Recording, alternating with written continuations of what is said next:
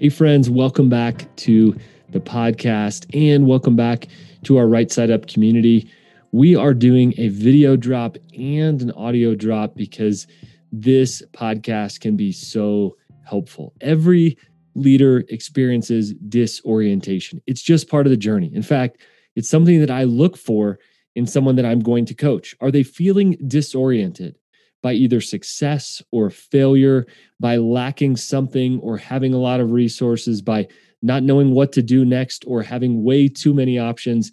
Whatever gets you there, gets you to this space of disorientation that actually can be a beautiful outcome, even though it can be very painful and very hard in the process.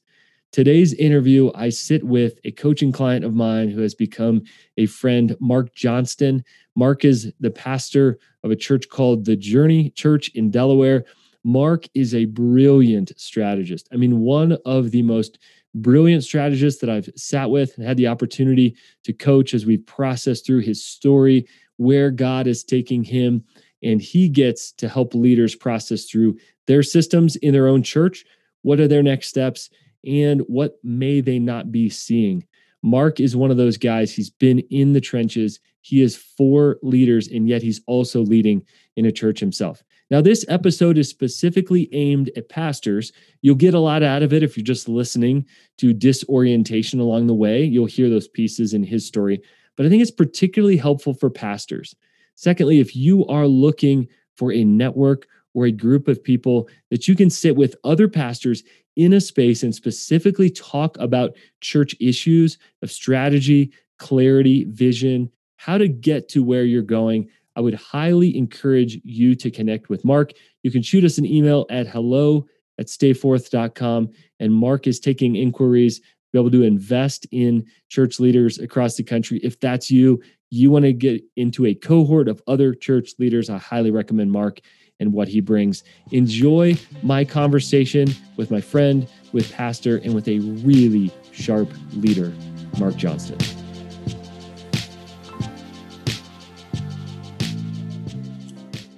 My man, Mark Johnston, welcome to the podcast.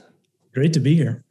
Man, it's fun. We've seen each other quite a bit on Zoom, and there are some things you've kind of brushed over just a little bit that I just want to dive into. So personally, I'm curious, Mark, and also I know that translates to a lot of other leaders, and it's been fun to kind of be curious together with you. So I'm excited to dive in there.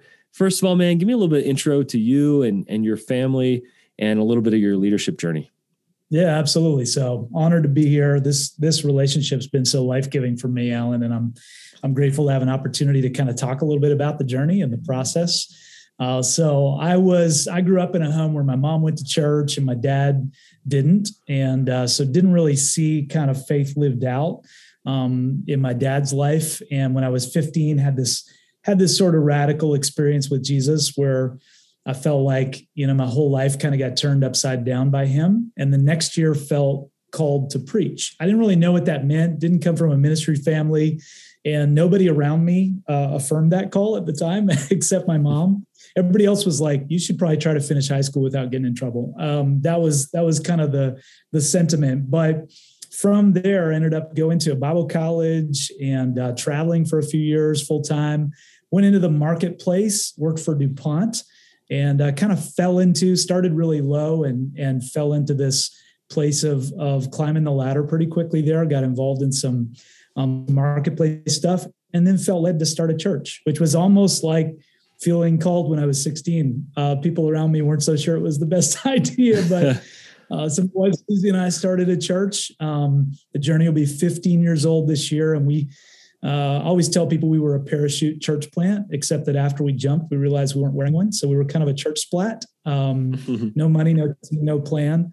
But God was really gracious. And after some rough first few years, we started to find our sea legs and gain some momentum. And it's been a really cool ride. Naming is a lot of the work that we do and get to do during coaching. Yeah. And I found that there are very few around us who take that liberty or that opportunity to help us name things. And it's a really unique niche. And so I thought today we would really name this one word, disorienting. along the way. We're oriented for success, right? Up and to the right. We sort of have these cultural promises. This plus this plus this equals blank, right? And when it doesn't go that way, we experience disorientation, sometimes success, sometimes failure, sometimes something in between, or some of both at the same time. So I'd love to kind of explore those different timelines of disorientation and what it was. So take us back first to that church planting phase. Yeah. What was disorienting in that phase? Yeah, I mean, I think as I hear you articulate that, I think that in the early part of my leadership journey, failure was actually less disorienting than success. I really didn't have a ton of confidence starting out. So failure was like, oh, this feels right. This is not supposed to work, Sure. And I think I had to really go through this process of realizing that God wanted more for us. And when we started growing, I would actually say, now I never would have said this leading up to that. I would have said, oh, this is hard. I wish it would work better. I wish we would grow. I wish all my dreams would come true. But it was actually when we started growing that I became the most disoriented, because now all of a sudden, like, the church was growing so quickly. And I realized I wasn't as ready for that as I thought I was. I wasn't as spiritually ready for that. I wasn't as mentally or emotionally ready for that as I thought I was. I didn't have the skills as a leader that, when you have something that's working really kind of slowly, or it's not really taking off, you sort of go, oh, well, I'm really a better leader than this maybe, but it's just taking time. And right. Then when it starts to grow, you go, oh no, actually I'm not that great a leader at all. And this growth is actually more challenging than the absence of it was. So that's kind of an interesting, and I'm sure there's stuff in there like scarcity mentality in those early years, but the success was more disorienting than the failure. Totally what I've experienced many, many times. And interesting, Mark, and this is not a coaching intensive. We need to be careful about that. This is an interview about your life, but I think it's to name that success is generally more disorienting than failure. Whether it's I got it, and then what now? What's next? I've always been aiming at the next thing. And I talked to a leader the other day. My wildest dreams in 5 years, we've accomplished in 3. What now? Right. And I said, how disorienting is that for you? And he said, very. And a great hour conversation ensued. So it's interesting that you would say that. And I wonder too, if, well, I expected this, and then much more than that has come. What got you here isn't going to get you there. And suddenly I actually have to learn a new operating system. And we know how challenging that was the first time we moved over from, working on Microsoft to this crazy Mac that we swear we'll never use. And then 2 months later, I'll never move back to that. So it's almost that learning of a new operating system. Take me to the next kind of disorienting season in your leadership journey. Yeah, I think there's a theme that continues there, because thinking about it, failure gives you an edge, right? Like it or hate it, it gives you this edge. It gives you this built-in reason to try again.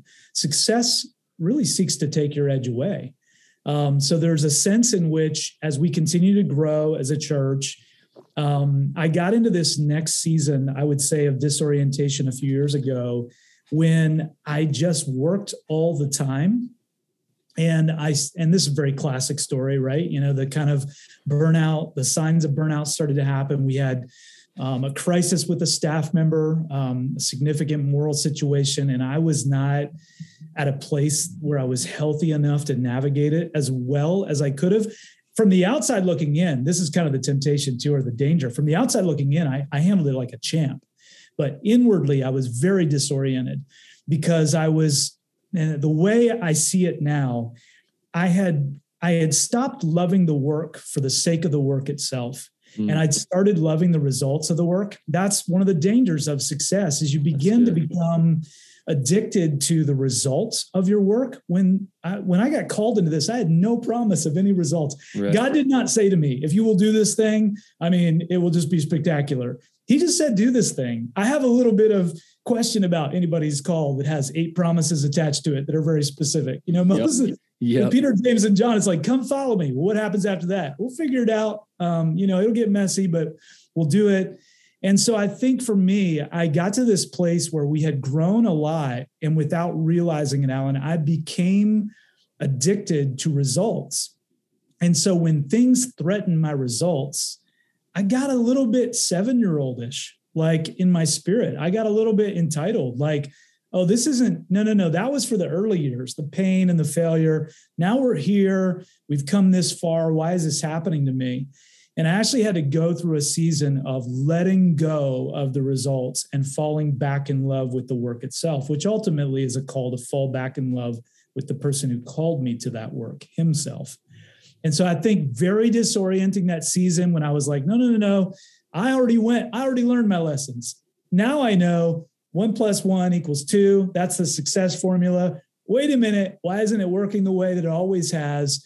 And so I think that was the next phase of disorientation for me, was falling in love with the result and needing to be lovingly corrected and brought back to do this just because doing this is good and right. And, the result, I'm very results oriented, but letting go of those and trusting God in that process, I think, brought me through that next season of disorientation, which is about 5 or 6 years ago.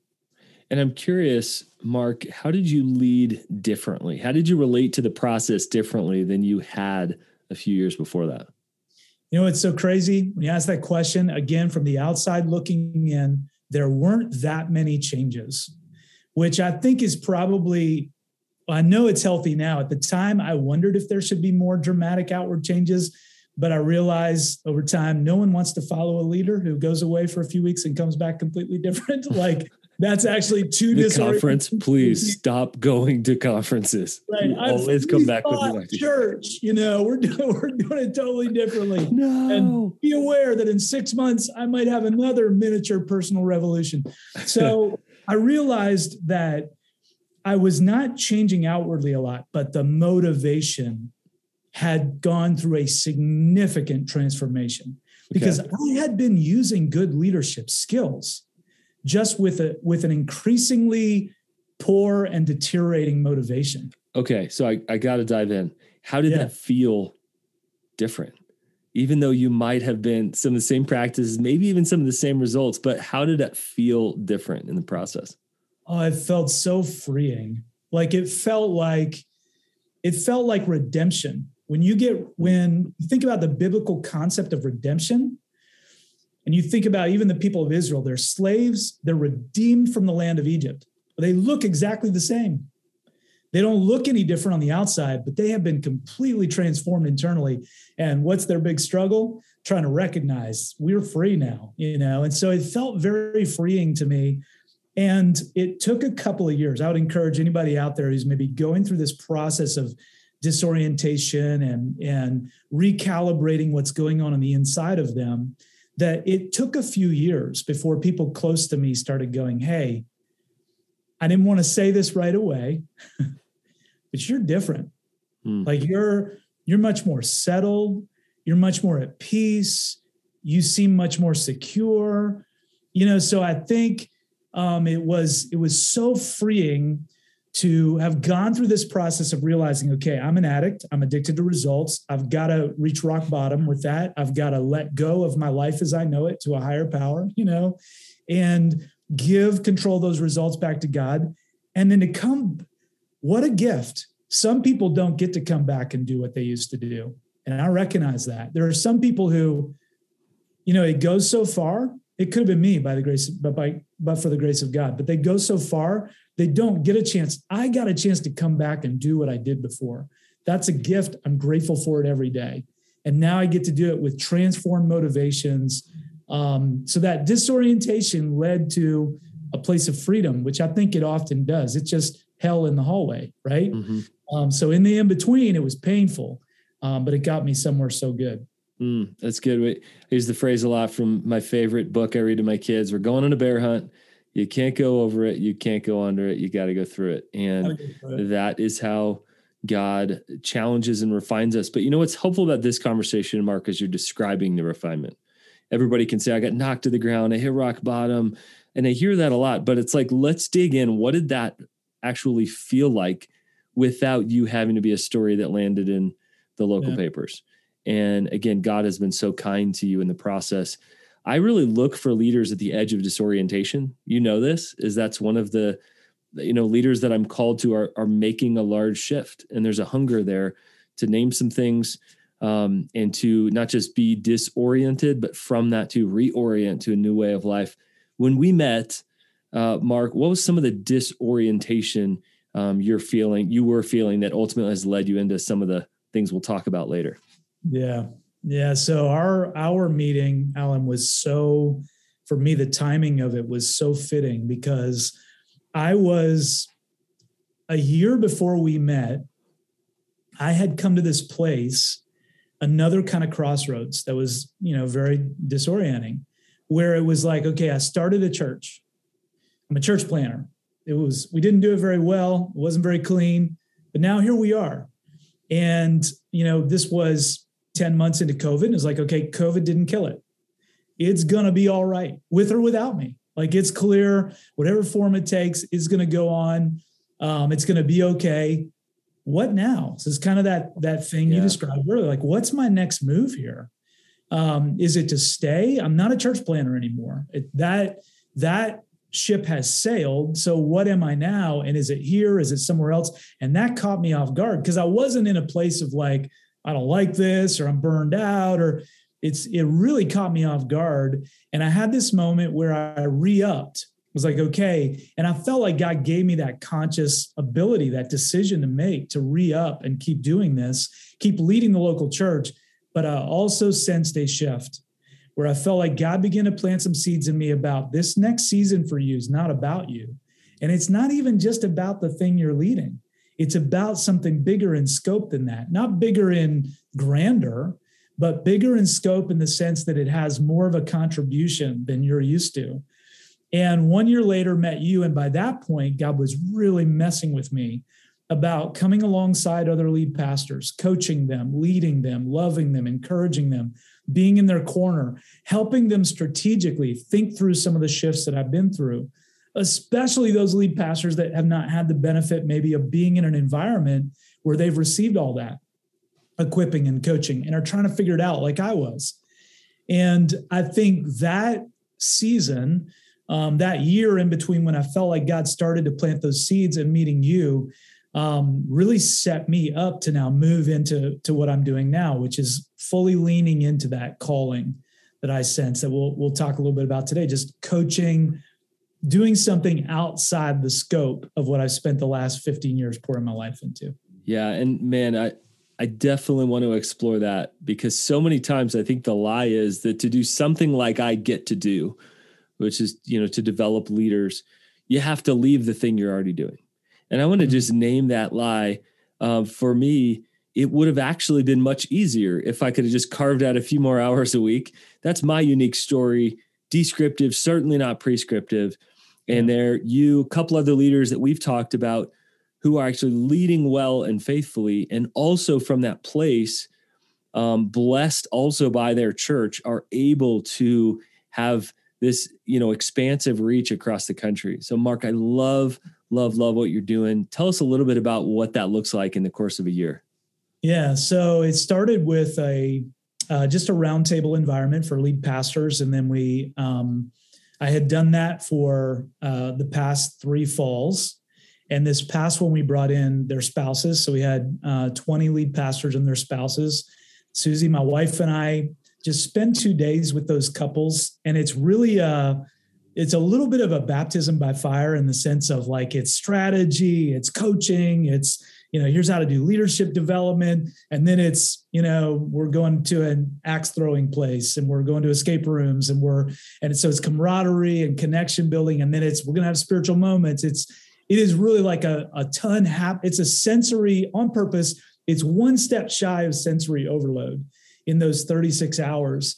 And when we did it the first year, I was very adamant, because this predates kind of me becoming aware this was something God wanted me to do.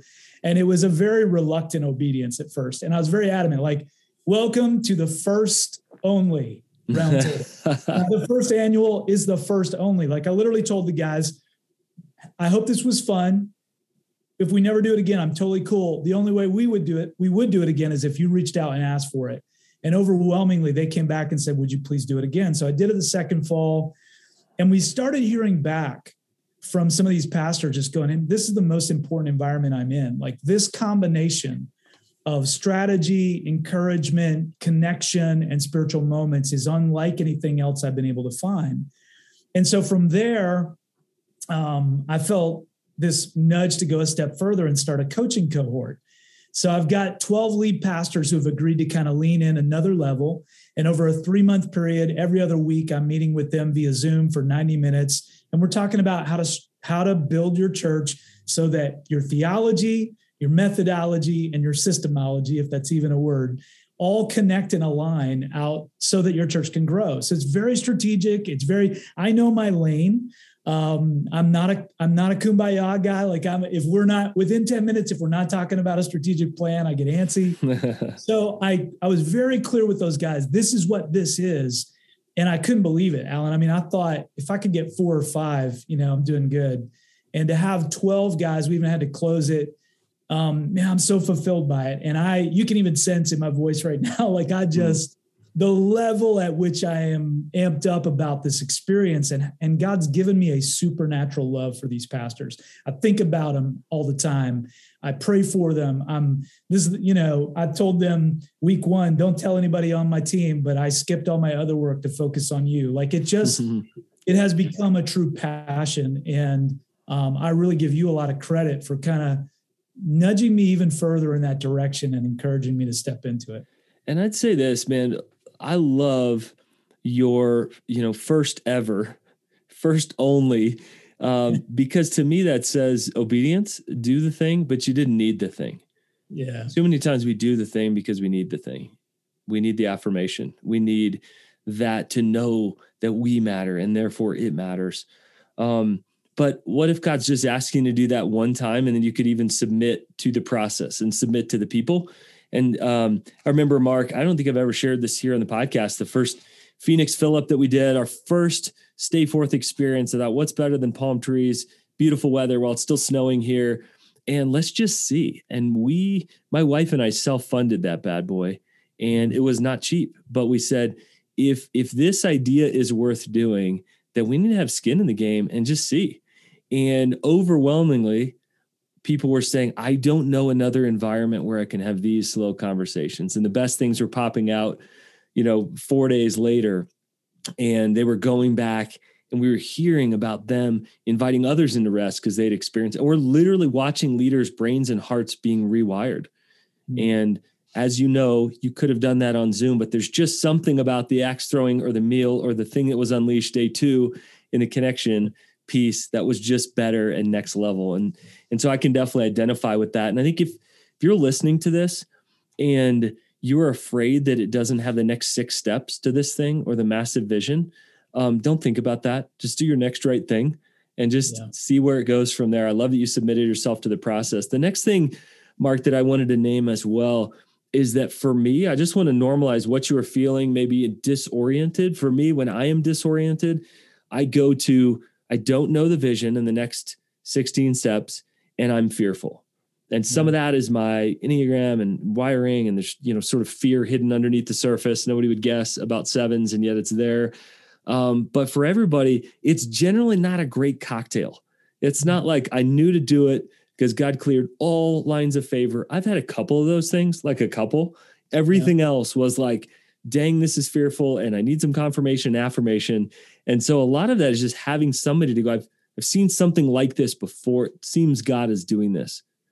Speak to a younger leader who is up against something and feeling some of those disoriented feelings. How can others come alongside of their journey? Not to direct necessarily, but to maybe affirm and confirm. Get really specific there.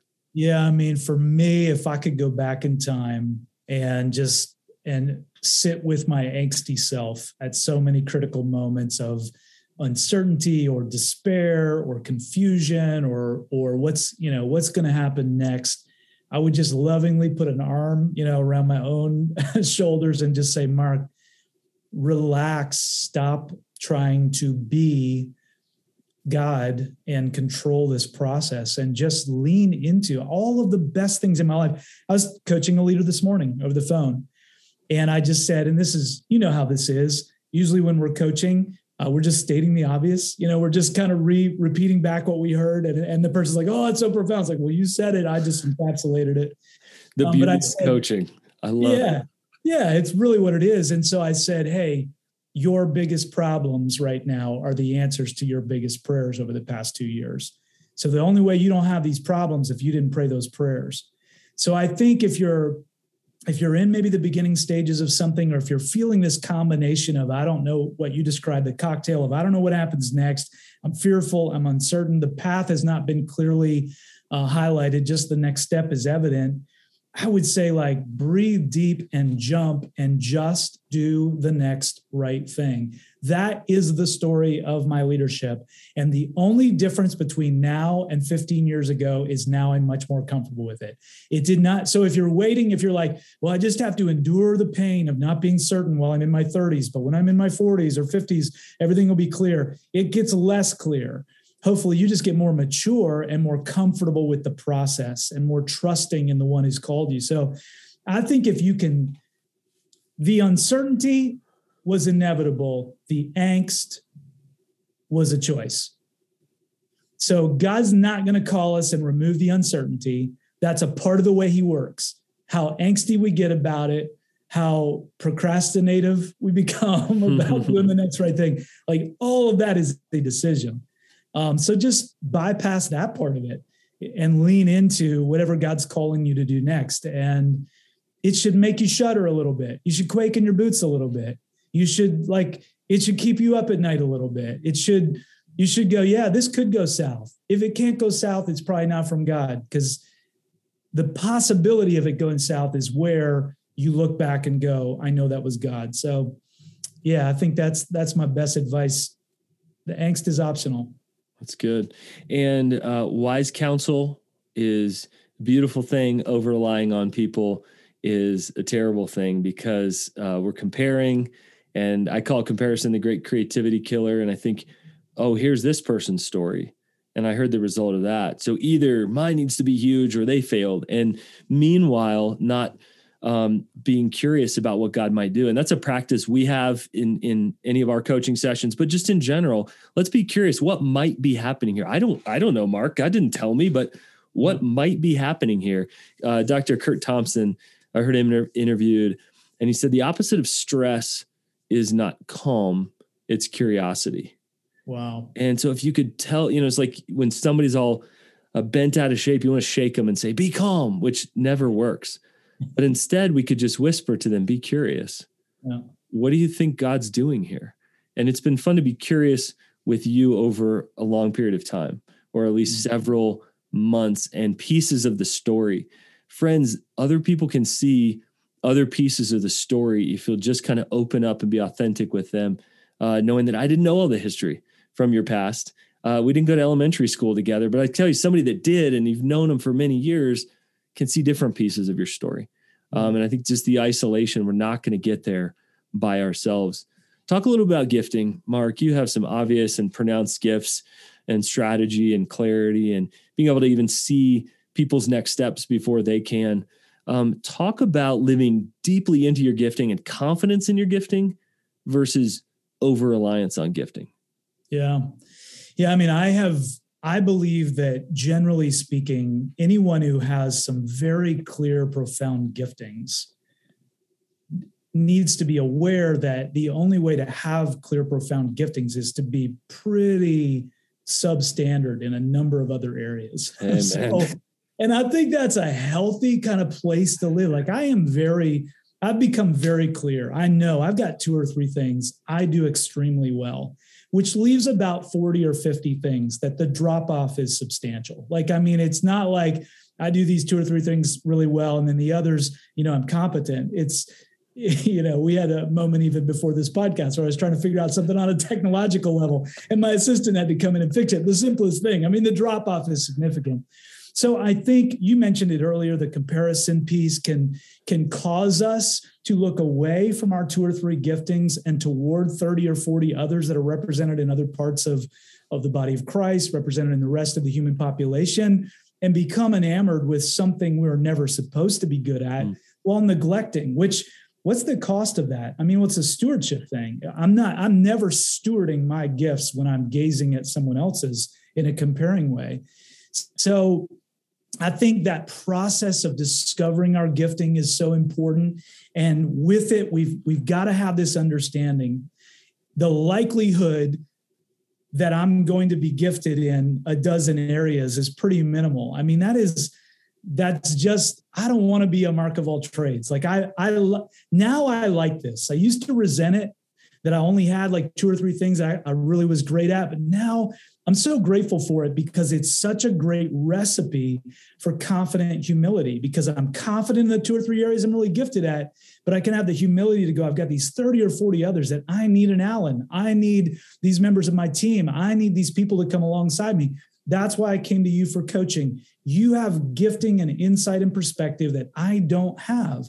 And you sharpen my 2 or 3 areas I'm really good at by bringing yours that I don't have in my toolbox and bringing them to the process and leveraging that. So I think, yeah, I'd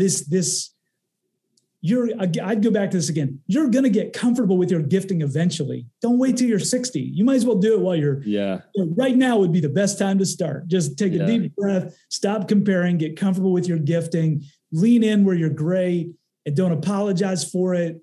Stop looking at those 30 or 40 others and, it just goes wrong, It's so good. And let's just name something that, Mark, when a leader realizes what they're gifted at and has ability to create and shape and shift teams around them and bring in the right people based on their weaknesses, it begins to appear like they're good at everything. Yeah. Because maybe you're being wise and investing 80% of your time into the 20% of things or the 2% of things you're amazing at. And so I think if we could just name that, sometimes you look at somebody and go, oh, what Mark does, I could never do that. And you're actually kind of right because you're uniquely designed or gifted. And yet what Mark has done, you absolutely can do, which is to slowly bring the right people around you after self-awareness, recognition from other people, probably a lot of pain, a lot of coming to dead ends and go, I'm okay at this, or I'm terrible at this. And I just want to invite you listeners, this phrase we use a lot, pay attention to what you pay attention to. Like when you're in the zone, and Mark, you know that zone when you're helping other people and it's coming naturally to you, and then the aha moment on them, and we're communal. So the moment that you're seeing what's actually bringing you joy and pleasure is actually bringing them clarity at the same time. Oh, to be used by God to do something that we love. I mean, what greater feeling is there than that? And sort of feeling his divine pleasure. And so I think it's really helpful, Mark, to say you're still in it. You're still in the game. You're still loving your wife. You're still pushing against real obstacles. You're not living a pie in the sky world, far from it. And yet you're living in your gifting in some pretty sweet ways. Man, there's so much there, but I'm just curious about your staff. Give us, 3 or 4 maybe keys to leading a staff, particularly some younger leaders coming onto your staff. What are some intentional ways that you develop your staff and pull that team around you? Yeah, so I think we have been really intentional, especially during the past 2 years during COVID, of making this like a great place to work and do ministry. And that's been, a difficult process, but I think has become so rewarding. I feel closer to my staff than I ever have. I always tell people I'm an airplane, not a helicopter. So I build long-term relationships. People can get frustrated because they think we're closer than we are because they're a helicopter. I'm an airplane. I'm like, no, we're still like we're about to take off.